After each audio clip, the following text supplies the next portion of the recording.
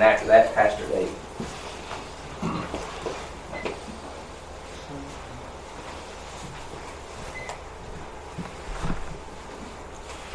It's a blessing to be here this morning. I thank you all very much for having us here.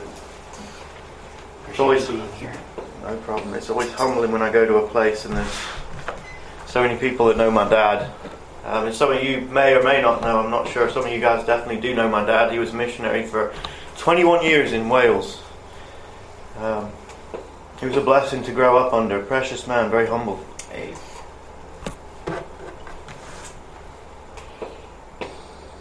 And I praise God for a godly heritage. Yes, amen, son. It's important that we raise up another generation and pass the Word of God down through them.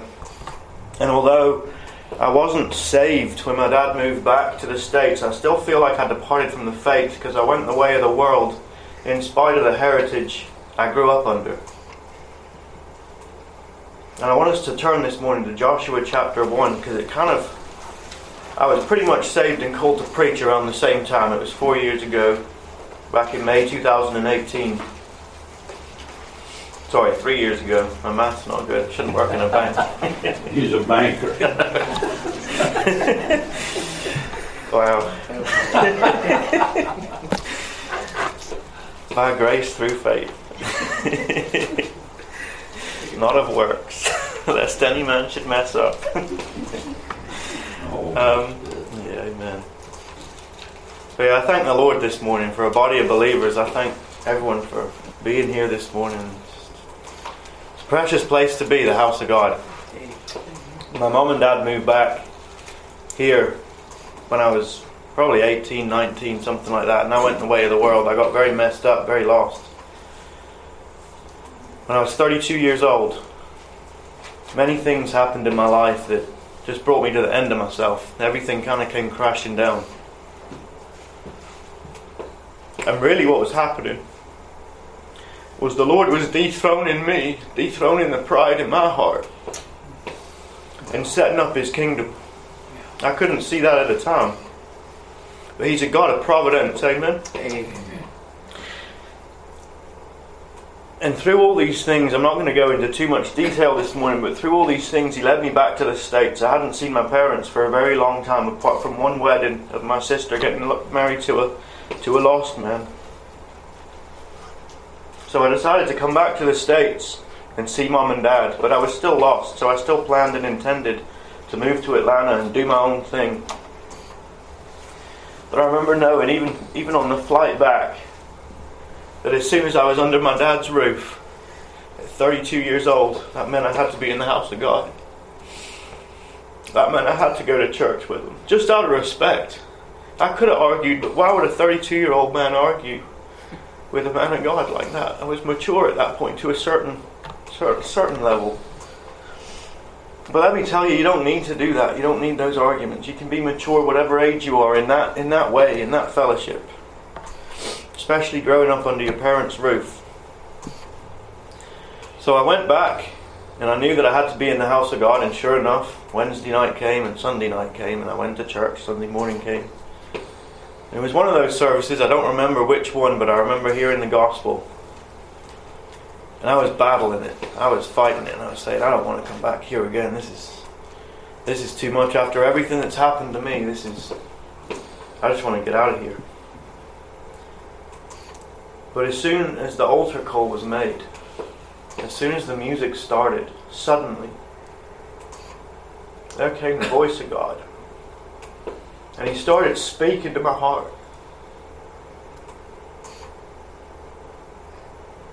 And it was a call I couldn't resist. Yeah, that's right. It was a call that broke my will in half. I couldn't help but go to the altar. I didn't want to. But I couldn't help but do it. And I'm telling you, when I bowed down at that altar, and I poured my heart out to the Lord, and He gave me grace. I wasn't deserving by any means. I wasn't seeking after God. But He gave me that grace. And when I stood up, I was a different creature. Yeah. I was a whole new being. I had a whole new purpose in life. Yep. I remember I couldn't wait to tell my dad Not long after I told him, I said, I got to get baptized. I just have to get baptized. I have to identify with this Lord that saved me, the Savior of my life. And I had to testify in front of the church. I had to tell the church what had happened to me. I didn't really know this church. I just moved to the States. I hadn't been there but a week or two. But I had to tell God's people what the Lord had done for me. And in doing so, I had to give a word, about a 15-minute testimony. And it was kind of then, really, when I look back, that I realised that I was called to preach. Because I wanted to share what the good Lord had done for me, but I wanted to tell people about His Word, about how good He is. Hey. And I want to read just a few verses this morning. Joshua chapter 1. And we can read from verse 5 to verse 9.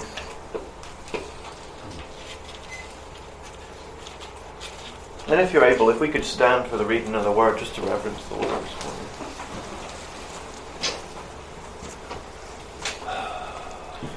It says, There shall not any man be able to stand before thee all the days of thy life, and as I was with Moses, so I will be with thee. I will not fail thee, nor forsake thee. Be strong and of a good courage, for unto this people shalt thou divide for an inheritance the land, which I swear unto their fathers to give them. Only be thou strong and very courageous, that thou mayest observe to do according to all the law which Moses my servant commanded thee. Turn not from it to the right hand or to the left, that thou mayest prosper whithersoever thou goest. This book of the law shall not depart out of thy mouth, but thou shalt meditate therein day and night, that thou mayest observe to do according to all that is written therein. For then thou shalt make thy way prosperous, and then thou shalt have good success. Have not I commanded thee? Be strong and of a good courage. Be not afraid, neither be thou dismayed. For the Lord thy God is with thee, whithersoever thou goest. You can be seated.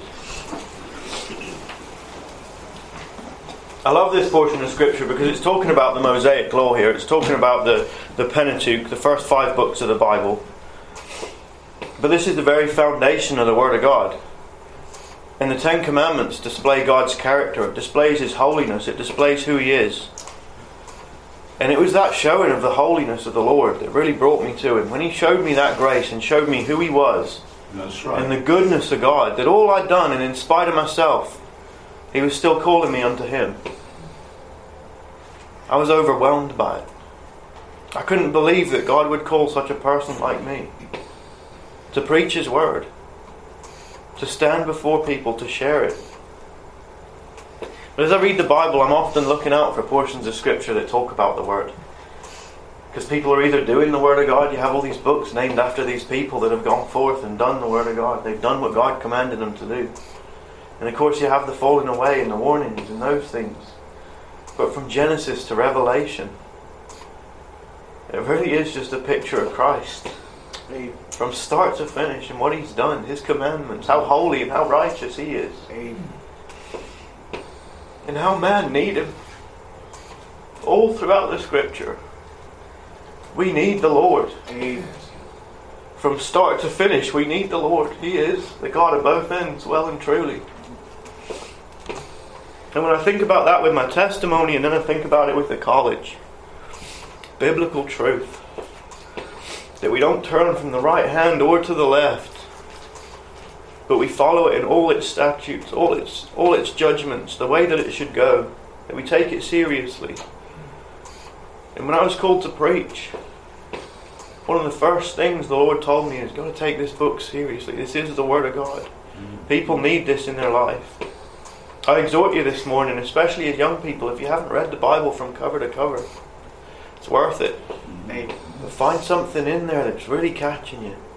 These people made a mark on history. This is the only history book that you really need. That's great if you're going on to be a history major, but bear in mind, some of that stuff the colleges and schools are teaching these days is far from the Word of God. It's far from truth. Take it with a pinch of salt. And take the Bible with a pinch of salt. Be flavorful. Be that salt. Be that life. Be what the world needs to see. The dark world needs a shining light. And that's what the Lord really placed on my heart when I was called to preach. And that's what I can say about the college this morning, is I'm kind of explaining myself and the college to you. Is the Word of God is paramount. And I can tell you, Georgia Baptist College, they've taught me, if you saw me when I first went there, I couldn't stand before a bunch of people and even lift my voice high enough to be heard. But they do speech class. And they do other practical classes that we need. But they teach the Bible from cover to cover. In the first semester I was there, first 2 semesters, I'd read Old Testament survey and New Testament. They taught me all about it, but I'd read the Bible from cover to cover. And then we go on from there. That's the foundation. That's where we go forth and proclaim Christ's righteousness. Not our own, but the Word of God. And then they teach you how to draw from Scripture and how to give to others and how to minister. I see more and more online classes these days. It's not what ministry is about. If I didn't have somebody like my dad ministering to me and my heart and who I was as a person, face to face, and that's what college is about. It doesn't need to be faceless. Yeah, that's right. It needs to be honest. You need to go to these nursing homes, these missions, and go out into the world. Jesus, what a friend of sinners. Sinners that need Christ. He doesn't call the righteous to repentance, but sinners is who He calls. And we need that face to face these days. So I praise God for what He's doing in the Middle East, and I praise God for what He's doing at Georgia Baptist College. Pray for us that we can become the next generation, that we can call other young people through the power of the gospel, which I'm not ashamed of, that they can be called out to be ministers of the gospel.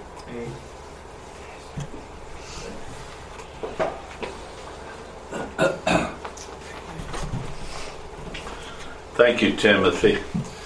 We're blessed to have students with us, but I'm sharing this with you. It don't matter how young or old they are, if they're called to preach, they don't know when to quit. I'm the same guy, so I'm just going to go ahead and do this quickly if I can, show them how it's done. Amen.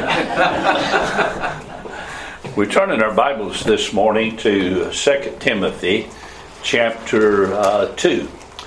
And I want you to stand with me. That'll help you. And I promise you, we're going to go past lunchtime, but I won't go far past it. Let's all stand. We're looking at 2 Timothy chapter 2. And we're going to look at 2 verses for our scripture reading this morning. In verse 1, Thou therefore, my son, be strong in the grace that is in Christ Jesus. And the things that thou hast heard of me among many witnesses, the same commit thou to faithful men who shall be able to teach others also. Father, we ask you in Jesus' name to aid us with the preaching and teaching of the Word of God today. Thank you for this congregation, this assembly. We ask for your anointing. We ask for the fullness of the Spirit of God. And we ask you to do here today what only you can do. I ask you now, Lord Jesus, if there's one in our midst without Christ, that today would be the day you'd bring them to the end of themselves in repentance and faith in Christ. I beg you, Lord Jesus, for those in our midst that are struggling hard with sin, even as a believer, and they're desirous, Lord Jesus, to please you. Will you not allow every one of us here to find that Christ Jesus is all I need? And Father, speak to our hearts, enable us to accomplish your purposes. And again, glorify the Lamb of God in our midst, we pray in Jesus' name. Amen. Thank you. You can be seated. Interestingly enough, we're taught in the Westminster Catechism, even in Spurgeon's Baptist Catechism, the chief question starts number 1, what is the chief end of man? And of course, we know that the answer is the chief end of man is to glorify God and enjoy Him forever. Now, I remember early on, whenever I was being taught the Word of God and And this catechism was used as a tool to help me in my early days. I remember meditating on it and thinking through it. The chief end of man is to glorify God. That's stuck with me all these years. God doesn't save us just to go to heaven. That's right. God saves us that we might exalt and glorify the Lord Jesus Christ. Amen. But somehow I've missed that last part. The chief end of man is to glorify God and enjoy Him forever. When I learned that the relationship we have with Jesus Christ brings joy, I want to say this to you. Some folk have just enough religion to make them miserable. I'm glad, praise God, in His saving grace and His work of regeneration in my own heart and life, that I have been able to enjoy God. Amen. I rise early in the morning. These boys, some of these guys know that they have lived around me enough to know that I'm an early riser. I get up early in the morning. What a glorious thing it is to rise early in the morning before the sun ever comes up, to greet the sun as it rises with the presence of the joy of the Lord in your midst. Sometimes we pray, it feels like heaven's brass. Sometimes we take in the Word of God and the water of the Word, and it doesn't seem to move very fast, but that it seems to move slowly. But then when He does come on the scene, He turns the water into wine, and the joy of the Lord fills our hearts. Biblical missions and biblical evangelism, what we refer to as New Testament training concerning the ministry, is for us to learn to worship God. Let me plead with you to understand that God wants us to worship Him today. When you sit down and read the Word of God, you're to search the Scriptures that you might have a heart that would indict a good matter concerning Him. In John chapter 4, you remember the occasion of the woman at the well where Jesus gave her the gospel. And they were debating over where was the place to worship. And Jesus said, "But the hour cometh, and now is, when true worshipers shall worship the Father in spirit and in truth. For the Father seeketh such to worship Him." Let me just say this to you. If there's any worship goes on, it has to come with spirit and truth. Some of our Baptist friends, they really dogmatically hammer truth, but they're afraid of the Holy Spirit.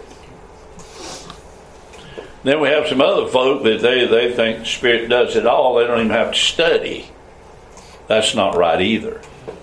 But there is a balance of spirit and truth. My prayer is that we be doctrinally sound. I took it on myself years ago when I started educating pastors, and I've been a teacher most all of my life. I started out teaching middle school, high school, college, and then graduate school. And I love teaching, not more than preaching, but preaching ought to include teaching. And if you're a real good teacher, your whole purpose for teaching is change. If you're a good preacher, your purpose is change. We're not up here just to entertain people. We're hoping lives will be changed for the honor and glory of Jesus Christ. True biblical missions is the divine intervention of God as God produces worshipers through us, that this concept of worshiping God, where real worship's going on and the power of the Spirit of God is catching. Somebody else wants to get in on it. I'm going to promise you this. I've been in places where I didn't want what they had. I said, "Oh God, don't give me this." But I've been in several places where the Spirit of God was bearing on truth and allowing the man of God to stand. And beyond that man's ability, the Spirit of God would work through and minister to the hearts of others. I was recently standing in a classroom in Egypt. I remember I just got through lecturing, and after I'd been teaching a while and lecturing a while, our situation is that we take breaks ever so often.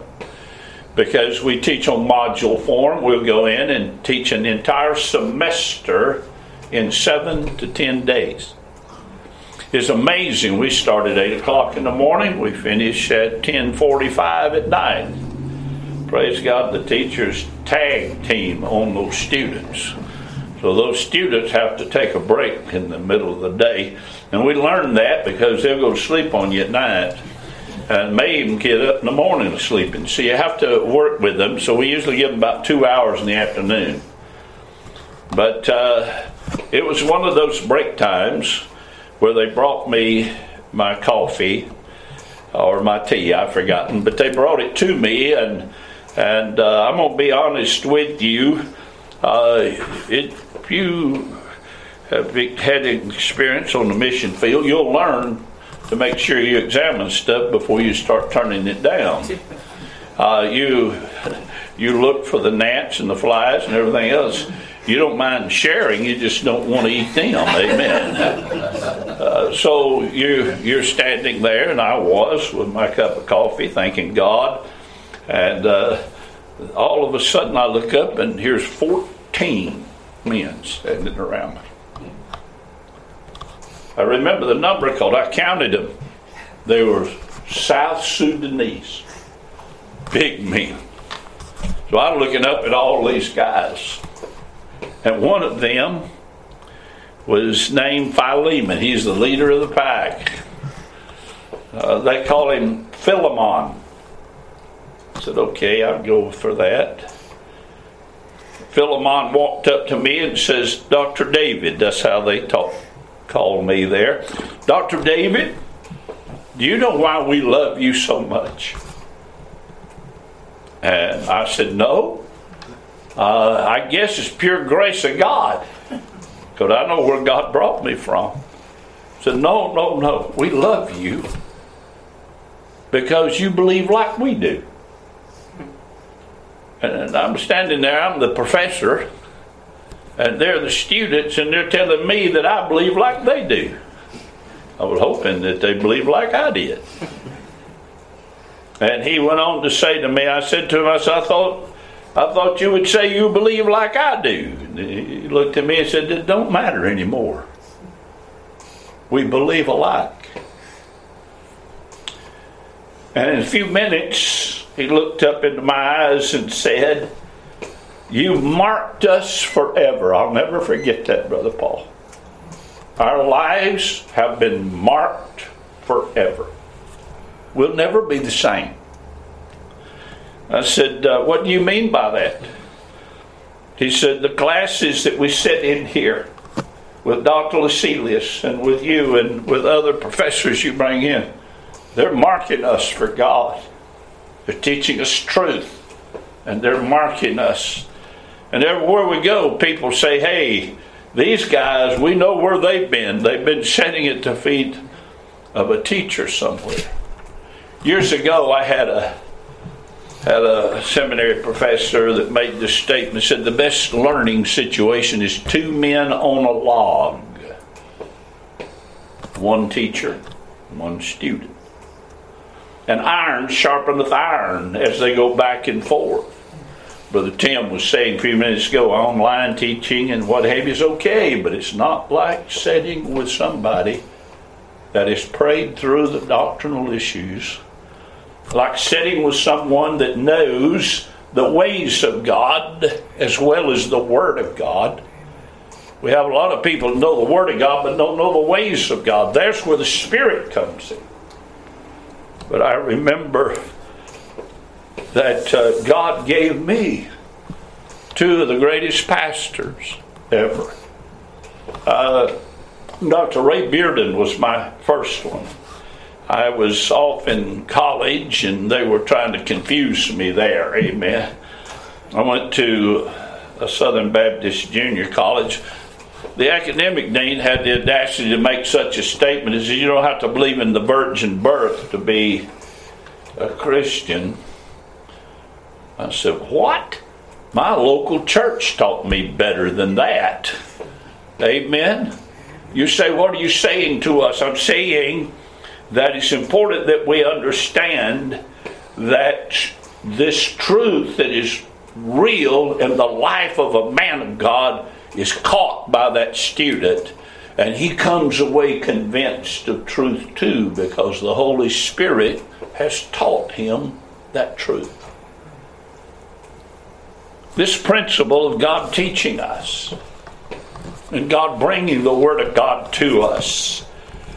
And sometimes God uses feeble servants to bless others that think they're high and mighty. God help us to understand God will use any man or a woman or even a boy or girl that will settle it in their hearts. I want to be used of God. We can learn it from the hymn that's been sung so many years, Channels Only. You see, I have no abilities of my own when it comes to ministry. I can study the Word of God, and the Word of God can be taught me by the power of the Spirit of God, and I can learn a whole lot of academics. But I can't communicate that to a blind man or a man dead in trespasses and sin. God has to quicken them. God uses His Word to quicken. God's program is the preaching and the teaching of the Word of God. And I say this, I thank God every day for Brother Bearden marking my life. And Dr. Ray M. Brown was my pastor. Dr. Bearden taught me the importance of intercessory prayer and pastoral leadership. Dr. Brown taught me expository preaching. Line upon line, he would say. Precept upon precept.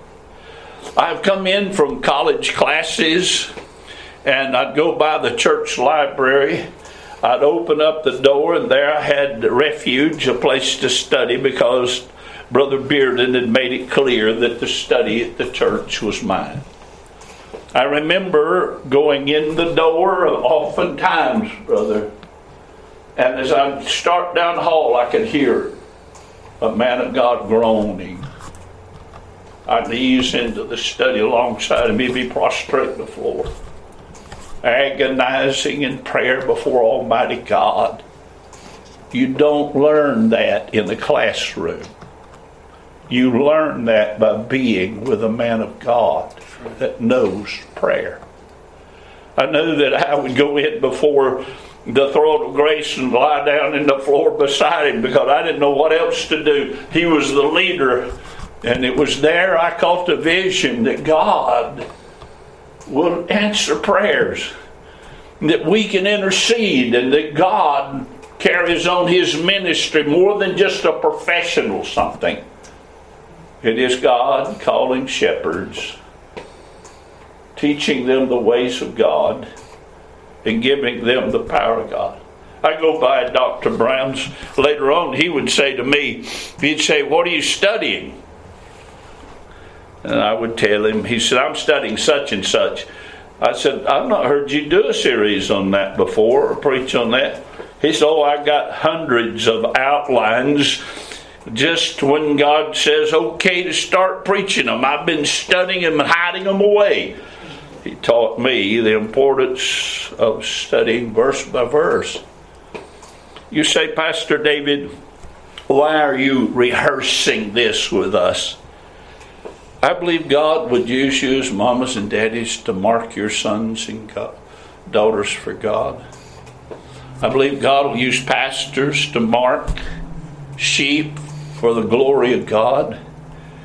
I believe that it's worthwhile for me to invest in young men, pour my heart into them, sit down with them, listen to their complaints, listen to their struggles, listen to what they have to offer, and try to direct them in a path. "Preacher, what are you doing?" Just like my pastors mark me, I want to mark them for God. I was in India and ministering. Brother Eliezer will tell you more about that sometime. But what a blessing it was when my first trip in, I was with Dr. Jiva Barag at Bible College. It asked me to come in to lecture and also to preach at the commencement, and then afterward be engaged in some evangelistic meetings, and I told him I would. I remember that while I was there, he said, I want you to go visit the Spurgeon of India. And I thought, okay, I need to meet him. I'm sure if there's a Spurgeon in India, I need to meet him. And he said, we're going to take you over to meet a man by the name of Buck Singh. When I arrived there, I learned that Buck Singh was probably one of the greatest instruments used of God to touch and impact Asian Indians for the glory of God. I was told about a story how he was a Sikh and wore a turban on his head and never cut his hair until he went off to England to study. And while he was in England studying, God saved him, and off came the turban. And all of a sudden he had a haircut. Still had a beard. That's an Indian thing. But here he was. When I walked in, he was real feeble, and his statement was to me, he had started, and he was Baptist, but he started a group that was known as the Hebrons. The idea of Hebron is the place of the presence of God. What I learned was that this man was not only an educated man, he went on to study in Canada and other places, but his statement to me was, you're doing a good thing training men. This is what he said. When he said it, I was shocked. He said, a success without a successor is a failure. Whew. I got blown out of my chair sitting there listening to this old man. Do you know what we have today? We have churches that are declared successes, but they don't have men of God to succeed and to carry such a work on. It's a sad thing when we know more about God than we do know Him. Because knowing God and a fellowship with Him and a relationship with Him puts us in a position to impact other lives. Moses marked Joshua. I go through the study of the life of Moses and Joshua. I get just absolutely excited at times. I get over there about Exodus 33, and you remember when Moses and Joshua had been up on Mount Sinai, received the law. They come off the mountain. Joshua said, man, he said, there's war going on in the camp. He said, no, that's not war. They're partying down there. It was a sad time. But Moses took charge when he came in. He called for all of those Levites who are on the Lord's side to come identify yourself. And those that will not identify with Almighty God, he said, I want you to go through and slaughter them all. You think, well, boy, that's terrible. That was harsh. That was in the Old Testament day and not in the New Testament day. Let me just say this to you. God hates sin. God hates sin in believers as much as He hates sin in a lost world. God hates sin. Sin in the camp hinders. At AI, there was the truth of this learned, and old Joshua was able to handle it. Why? Because he'd been taught by somebody to discern the difference between partying and warfare. Let me just go a step further and point out to you that I find in chapters 32 and 33 particularly that Moses is going along, and along behind him comes Joshua. God has said to Moses, I'll kill the whole outfit and raise up another generation with you. This is this man of God. No, God, you can't do that. Lord, it's your honor. It's your integrity. The enemy will lie about you that you had power to bring them out of Egypt, but you didn't have power to take them into the promised land. You see, Moses was more concerned about God's glory than he was about being promoted to a position that would make him look good before all the land. So Moses comes through the camp and he makes his way outside the camp and he goes to the tent because God has, Moses' instruction has set the tent, the place of the meeting place of Almighty God, outside the camp. And old Moses makes his way out there where the Bible tells us that he talked to God face to face. But what was interesting was another fellow alongside him named Joshua. Now, I love to read this because a little while Moses is through talking to God and he leaves the tent, goes back toward the camp. But the Bible says Joshua lingered behind. Why? He was in the presence of God. Let me share this with you. We need a generation of men of God that can give the sense of the presence and the power of God in their life to impact and mark the next generation. We could go on. How about this fella named David? You say, what about David? What a blessed thing. David, I love this. He impacted Jonathan. You realize that's the king's son he impacted? Did it ever dawn upon you that he impacted a band of mighty men that would be used of God in his day to bring glory to God in the land of Israel, in the development of that country? You say, well, that's just two of them. No, there's Elijah and Elisha. You say, what are you seeing? I'm seeing a pattern that men of God ought to be marking men of God. Amen. That there'll be another generation. It's not all academics. It's two men on a log.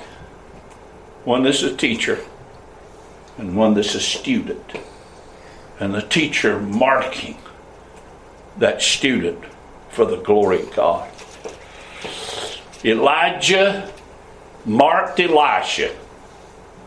I tell you what, if I had time, I'd just teach the whole Bible on that subject. But let it be clear, he didn't stop there. Paul taught Timothy. You say in Titus? Yes, and Titus. But we need to understand that discipling requires three peoples. Number one, a teacher. Number two, a disciple.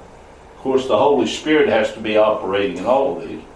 But thirdly, another disciple. You see, they tell us there, we keep those men all week long, they're pastoring little churches everywhere in Egypt, and they'll say to me, well, we're getting ready to get out of here. And after Saturday morning's classes are over, they're catching buses and they're running different places to catch trains and whatever to go back home to be in their pulpits on Sunday morning. I'd say to them, well, I hope you have time to study, to be ready. Oh, no, we have no problem. I said, you don't have any problem. He said, no, we're going to teach them what you've taught us all week long. Boy, I bet that was a sermon on Sunday morning. You say, preacher, what are you saying? I'm simply saying to you, we see in 2 Timothy chapter 2, and verses 1 and 2, where he clearly says there, Paul said, be strong in the grace that's in the Lord Jesus Christ. The only pastors that are worth their salt are strong in grace. They're men that are full of the Holy Ghost, knowing that grace is the spirit of grace. And what a blessing it is that he said, teach. He says to Timothy, teach faithful men who shall be able to teach others also. Look at it. You got 4 generations there. Paul teaching Timothy.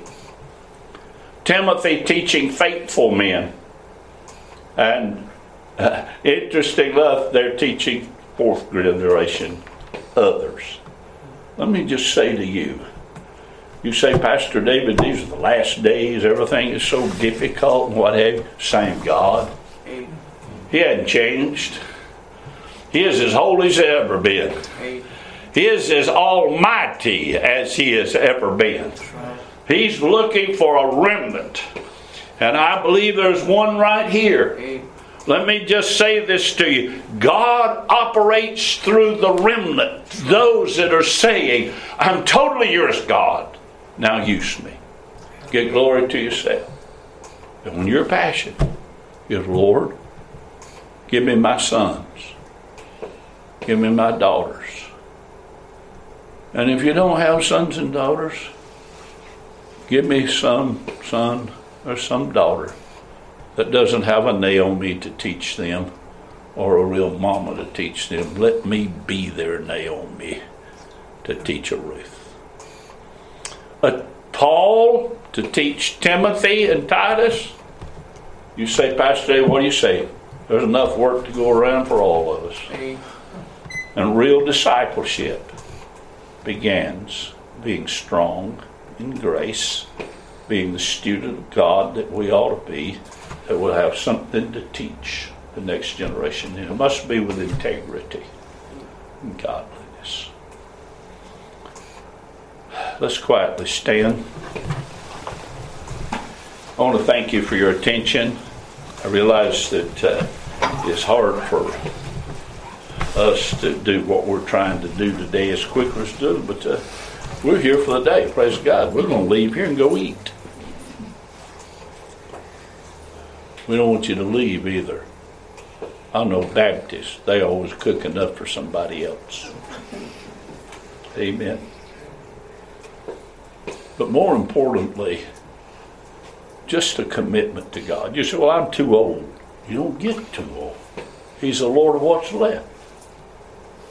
You say, well, you just don't understand. I'm young and I got a long haul ahead of me.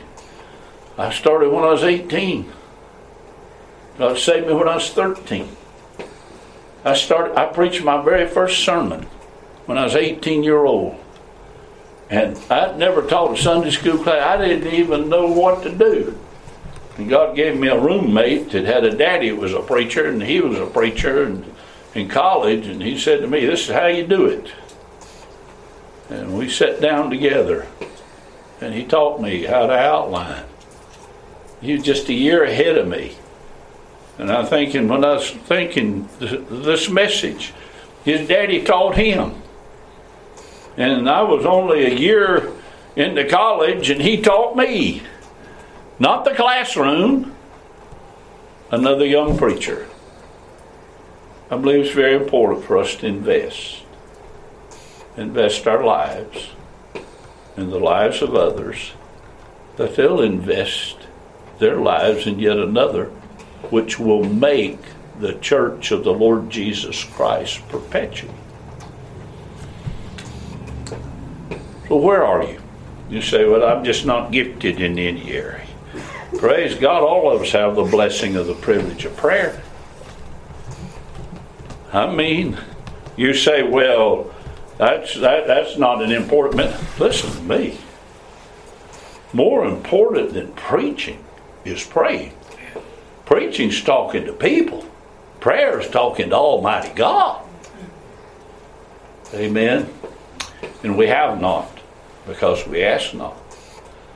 You know, if we quit asking amiss and start believing God to do some miraculous things and some powerful things, well, he'd raise up Elishas and Timothys and Tituses, and he'd raise up a whole generation. You say, well, we're in trouble. But God is not in trouble. Yeah. Has it ever dawned upon you There's not a king that rises to authority, but God so superintends and allows it. I tell you, I didn't vote for Biden. I like riding through here seeing all these signs for President Trump and Pence still up. I think when I go through, I said they either don't know we've had an election or they're still hanging on. But I go for it. But let us be understanding that our sovereign's in charge. Amen.